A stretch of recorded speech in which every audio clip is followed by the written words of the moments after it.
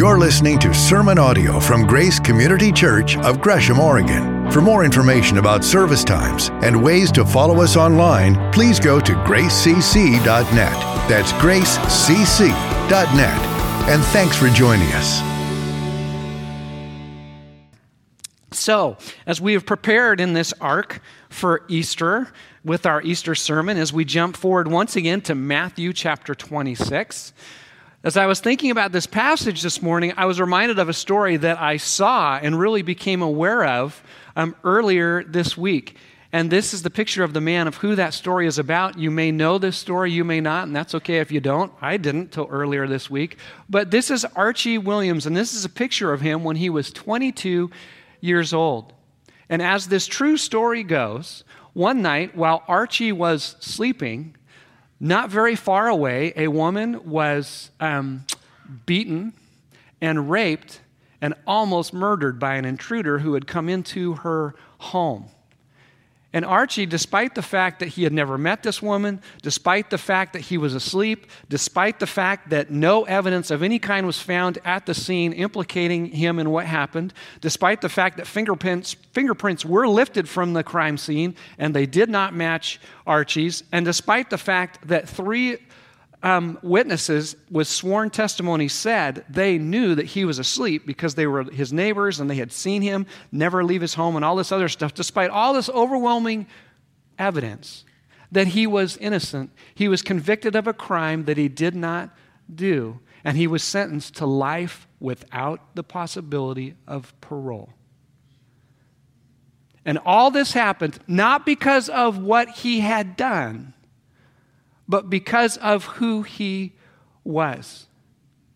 And we hear this story, and we hear these facts, and how can we not respond with indignation and frustration, and maybe even anger? What an incredible miscarriage of justice. This is so profoundly wrong in so many ways, and this is our story in God's Word this morning. Jesus now is going to be arrested, not because of what he has done, because he's innocent. There are no charges that can be brought against him. No, he's going to be arrested not because of what he's done, but because of who he is. And it is a profound miscarriage of justice. And for those of you who maybe aren't familiar with the Easter story, I'm just giving you a heads up again that today and next week and on Good Friday, the story is going to get darker and darker. And it looks like an absolute disaster is unfolding right before us. And yet the power of God's Word, the power of this passage is such that there is profound application for us. There is profound hope and truth and reality despite the brokenness that is in our world, despite the brokenness that is in our lives, despite the brokenness that comes for us in unexpected ways that is so discouraging and hurtful and disorienting and confusing. There's hope. And we're going to look at that hope here together as we look at the arrest of Jesus. So if you have a Bible, however you get to that, if it's a hardcover Bible, you pull out your phone or some app, or you just want to watch what I put up on the screen and read to you here. This is Matthew chapter 26, verses 45 through 56, and a little context here as we jump into this. If you were with us last week, you remember that Jesus predicted that Peter was going to deny him, not once, not twice, but 3 times, and that the disciples were going to abandon him. And then he takes some of the disciples with him to the Garden of Gethsemane on the Mount of Olives, and they're praying together, and Jesus 3 times asks them to pray with him, and they go to sleep all 3 times. Each time he comes back to find them, they're sleeping. And he is agonizing over what he knows is coming. And he's pleading with the Father, if there's any other way but the cross, please, please can we do that? And the Father basically says, no, this is the way. And Jesus willingly submits himself to the Father. And now this is what happens in the story. He then returned to the disciples and said to them, this is the 3rd and final time, are you still sleeping and resting? Look, the hour has come and the Son of Man is delivered into the hands of sinners. Rise, let us go. Here comes my betrayer. And while he was still speaking, Judas, one of the 12, arrived. And with him was a large crowd, armed with swords and clubs, sent from the chief priests and the elders of the people. Now the betrayer had arranged a signal with them. The one I kiss is the man. Arrest him. So going at once to Jesus, Judas said, "Greetings, Rabbi," and he kissed him. Jesus replied, "Do what you came for, friend." Then the men stepped forward, seized Jesus, and arrested him. With that, one of Jesus' companions reached for his sword, drew it, and struck the servant of the high priest, cutting off his ear. "Put your sword back in its place," Jesus said to him, "for all who draw the sword will die by the sword. Do you think I cannot call on my Father, and he will at once put at my disposal more than 12 legions of angels? But how then would the scriptures be fulfilled that say it must happen in this way?" And in that hour, Jesus said to the crowd, "Am I leading a rebellion that you've come out with me with swords and clubs to capture me? Every day I sat in the temple courts teaching, and you did not arrest me. But this has all taken place that the writings of the prophets might be fulfilled." And then all the disciples deserted him, and they fled. Dark. Boy, this is a dark passage. And it feels like an absolute disaster because now Jesus is being arrested. Not because he's done something wrong, but because of who he claims to be. And so as we pick up the story here, we see, and we have to remember this, that Jesus is not a victim in this. Jesus is a willing participant in the plan of the Father for him to eventually go to the cross, die a horrible, excruciating death, taking all of our brokenness and sin upon himself, rising again on the third day, which is what we'll celebrate on Easter Sunday, in order to give us right relationship with him and with each other. Jesus is submitting to this plan. He is participating in this plan. And even though it looks like a disaster, this is actually all going according to plan. And Judas, in his shrewdness, knows exactly where to find Jesus, because we're told as we follow the arc of Jesus and his disciples and where they spent time together and how they spent time together, many times they would be together on the Mount of Olives. So Judas knows exactly where to go. And my friends, I've been there. Thanks to your generosity in sending Jamie and me to Israel some 5 years ago, we were on the Mount of Olives. This is a picture taken from my phone at the top of the Mount of Olives. You can see Old Jerusalem there in that picture. That shiny dome is Dome of the Rock. It is an Islamic holy site that is built on the exact place of where the Jewish temple would have been in Jesus' time. And in fairness, they call it the Mount of Olives. Being Northwesterners, we'd probably call it a hill or a butte. Powell Butte would be real close to how big it is. I mean, it's not huge. It's a hill. But regardless, it's a climb. And we climb down the mountain. And, you got to realize this happened a couple thousand years ago. So many of the olive trees and olive groves are gone. But there is a collection of them at a place called the Church of All Nations at the base of the hill. And there's still olive trees there. They estimate this olive tree is well over 1,000 years old. And it's remarkable. But to stand somewhere in the place where all this happened is it's hard to describe. But this is where all this took place. And Judas knew exactly where to go in order to lead this mob, this crowd, to come arrest him. And we have a pretty good idea who was in the crowd. Many scholars believe that because their weapons are described this way, the clubs are the Jewish temple guard and the swords represent the Roman soldiers. But regardless of who was there, this was a deliberate attempt at shock and awe. This was a large crowd. And they were coming to make sure that things would happen the way they needed to happen, that a rebellion wouldn't happen, that a riot wouldn't happen, and we'll come back to that in just a little bit. But now Judas enters the story once again.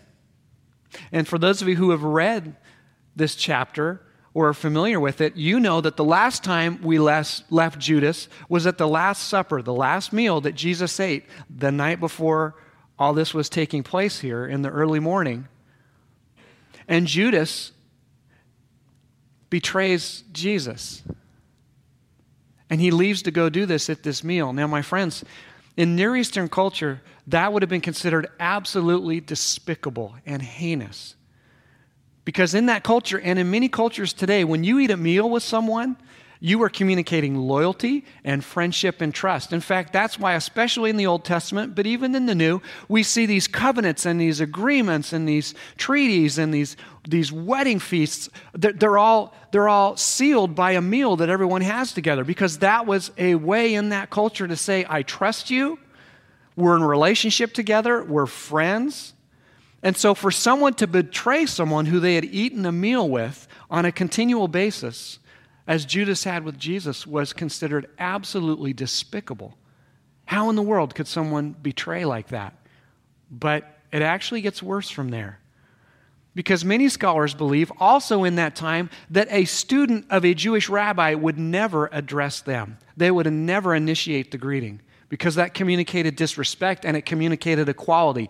Students always waited for the rabbis to teach to them or speak to them first. So for Judas to come and to speak directly to Jesus in this context, many scholars believe was an absolute sign of where his heart really was. It was devaluing, it was demeaning, it was declaring himself equal to Jesus. But then what he did, it was customary to greet someone with a kiss in that culture. And again, that's common in many cultures around the world today, a kiss on the cheek or both cheeks. And so Judas is pretending like this is no big deal and everything's the way it should be. And he betrays Jesus with a kiss. And interestingly, he addresses him as rabbi or teacher.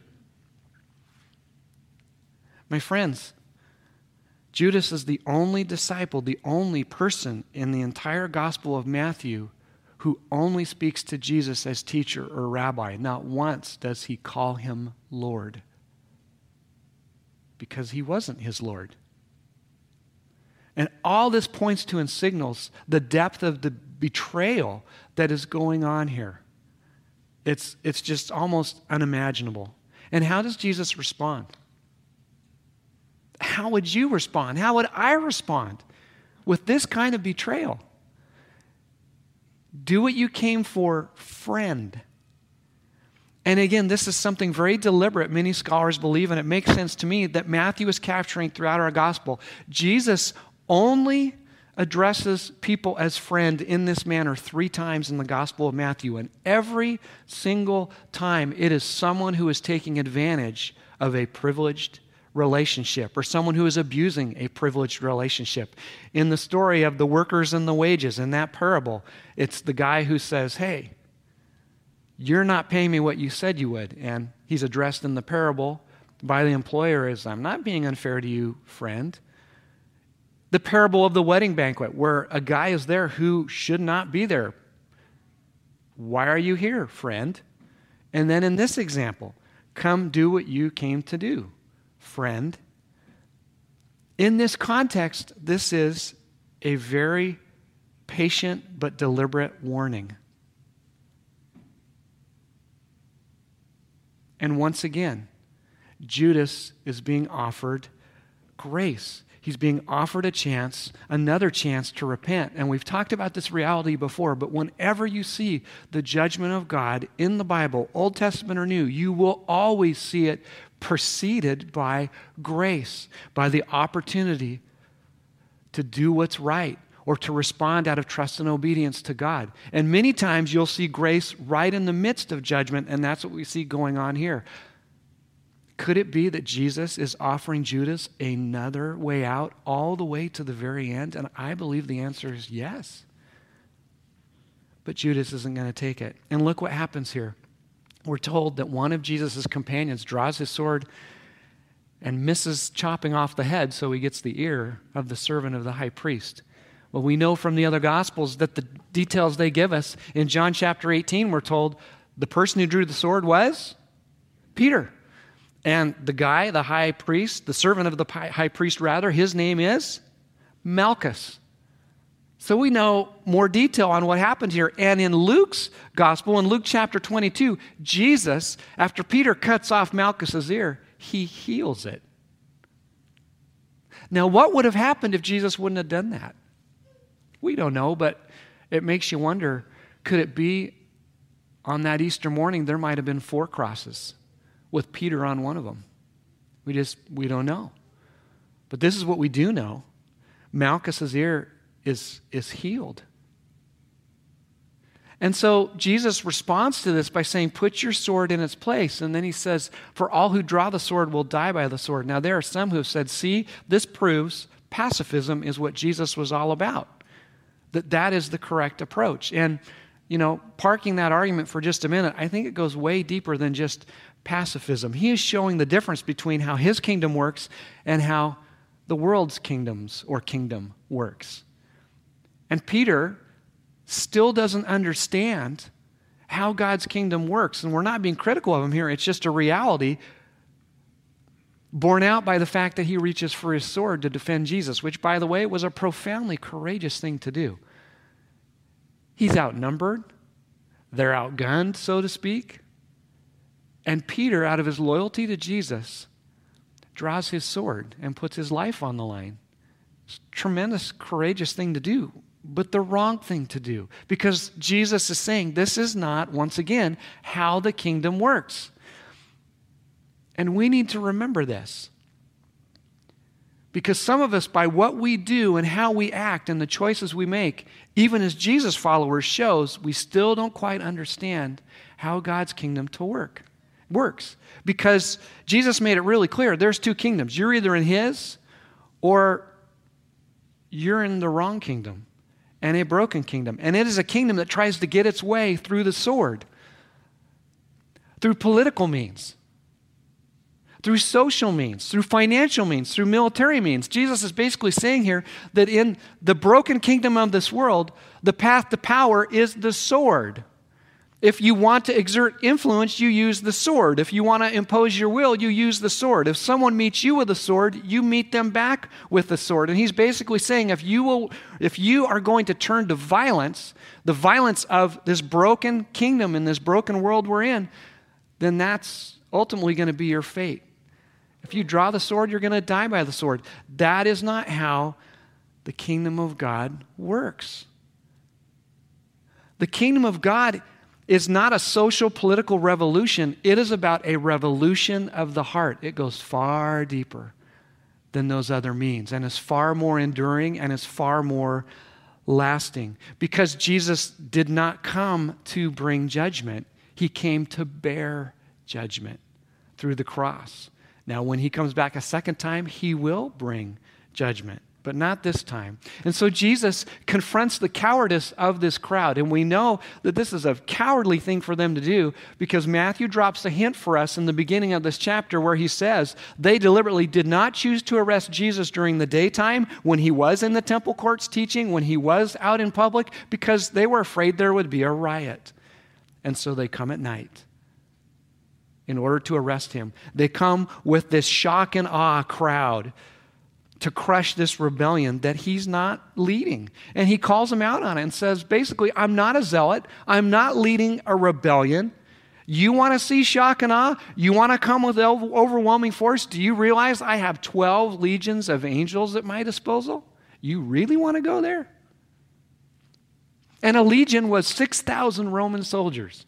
So if we're being literal here, this is 72,000 angels. And whether this was an actual number or a symbolic number is not the point. The point is Jesus, if he wanted to, could call upon overwhelming force himself.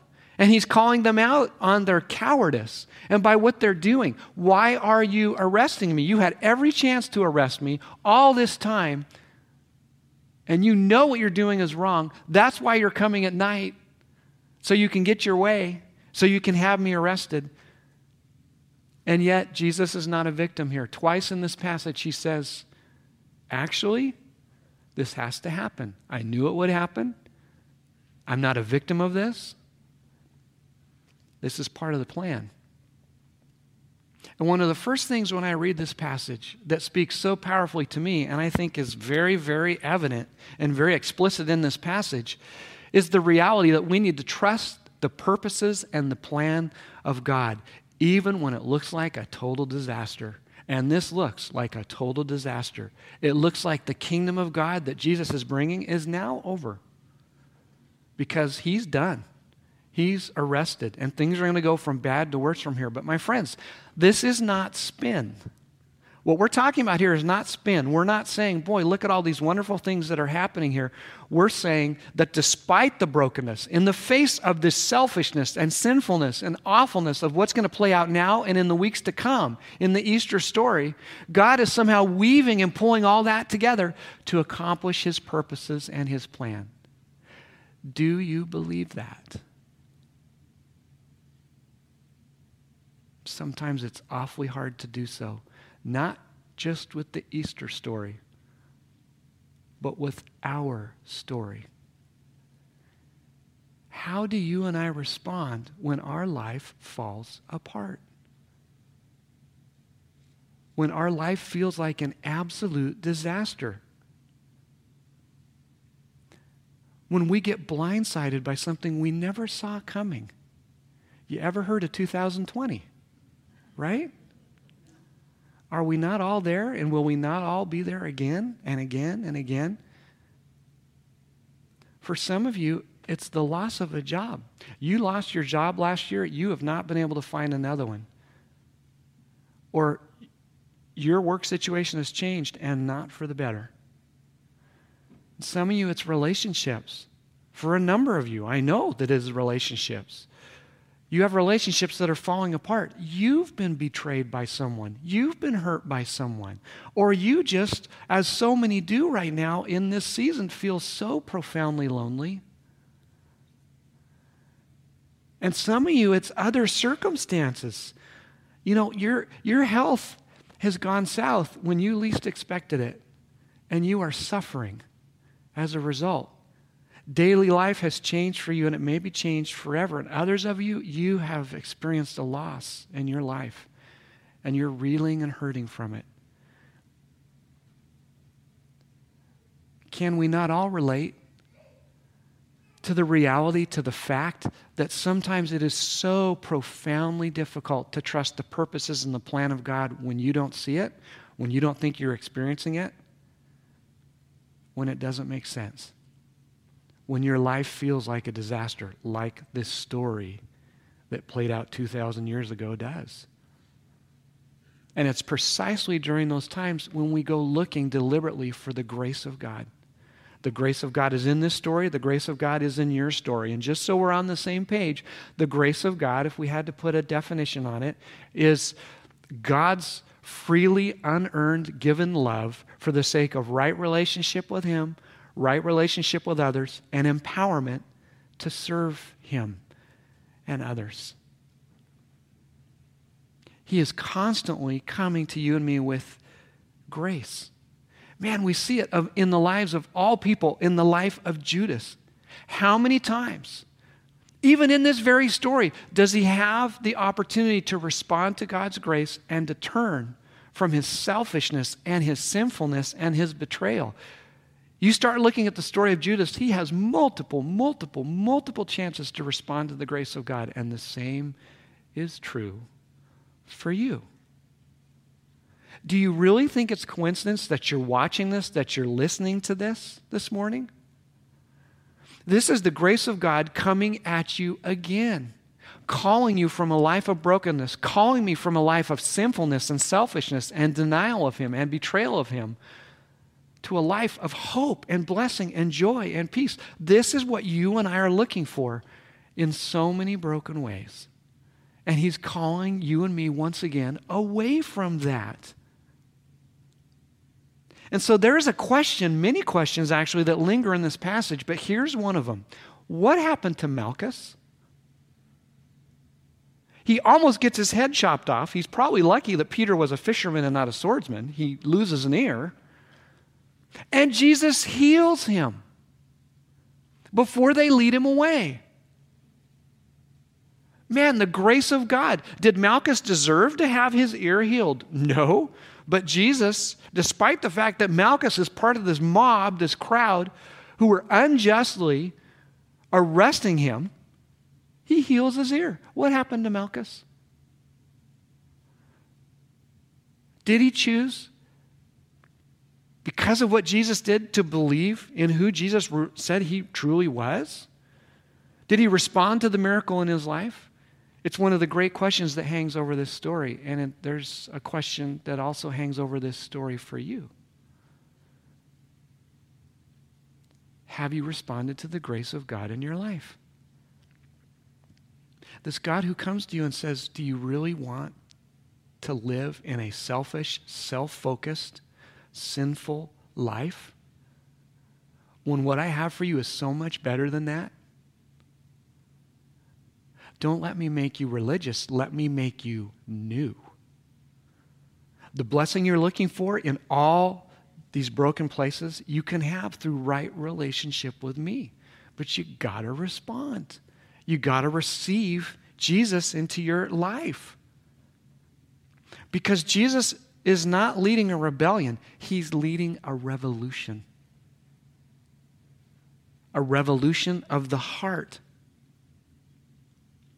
Once again, you're either in one kingdom or the other. You're in a kingdom of the rebellion, or you're in the kingdom of the revolution, where this God is taking all wrongs and in the process of His grace and His presence and His power and His mercy and the empowerment of His Spirit, He's in the process of making all those wrongs right. In fact, I'll give you a spoiler alert here. I'll give you a little hint. Where we're going on Easter is we're going to look at what difference does the resurrection make?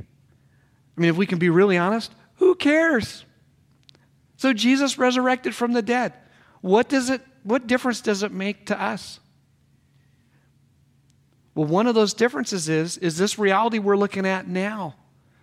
That this is a God who's in the process of making all wrongs right. It is the great reversal of the brokenness of this world that we all experience in our lives and see all around us every day, which again brings us back to you and me. This morning, are you a betrayer or are you a believer? Because you're one or the other. You're either in God's kingdom or you're not. And you're living a life for yourself. If Jesus were to speak to you audibly and directly here this morning, and quite honestly, I believe He's speaking to you and me through His Word this morning. He already is. But let's just say you hear the audible voice of God and Jesus calls you friend. What would the tone be? Would it be this tone? Would it be the warning of, do you really want to continue to live like you're living? Do you really want to continue to choose what you're choosing? Or would it be this use of friend that Jesus uses for those who truly are His friends, who truly have received His grace and responded to His mercy and responded to Him by receiving them into their lives? In John's gospel, he says this, you're my friends if you do what I command, because that shows that you know Him. I no longer call you servants because a servant doesn't know his master's business. Instead, I've called you friends. For everything that I've learned from my Father, I've made known to you. You did not choose me, I chose you and appointed you so that you might go and bear fruit that will last, and so that whatever you ask in my name, the Father will give you. You're either Jesus' friend or you're His foe this morning. So which one are you? Which one are you and I living like? Because we actually have a choice. Because one of the realities here is the kingdom of God, right relationship with God, isn't necessarily about what you know, it's about who you know. So do you know Him? Because if you do, an expression of His grace in your life is the empowerment and the enablement to live the way He's called you to live. To have for your own and to grab for yourself the blessings that He promises to you. You and I can do this.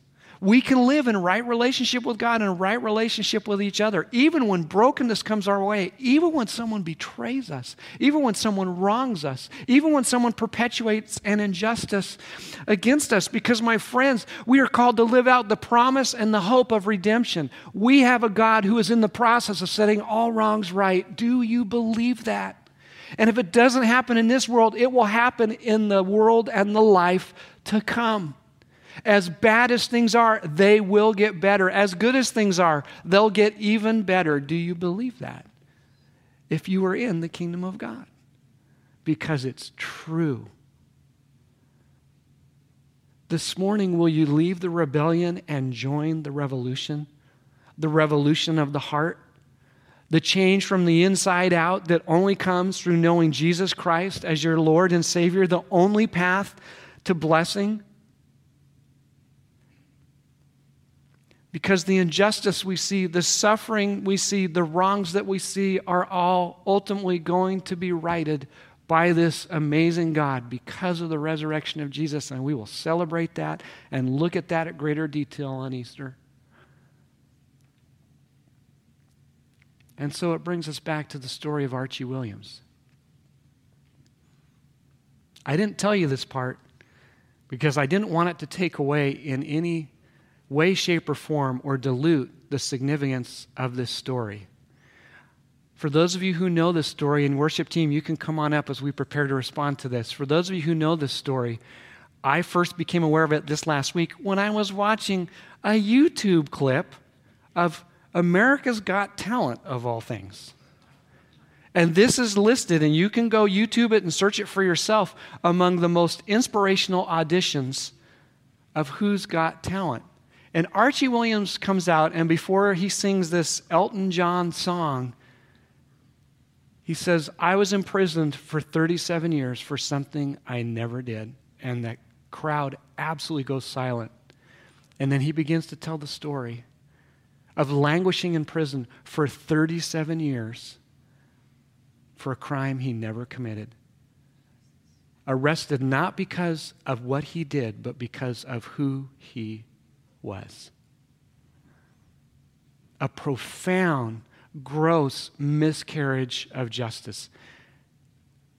Now, if that was your story, or if that was mine, if 37 of your years of your life had been taken from you, you're now 58, 59 years old,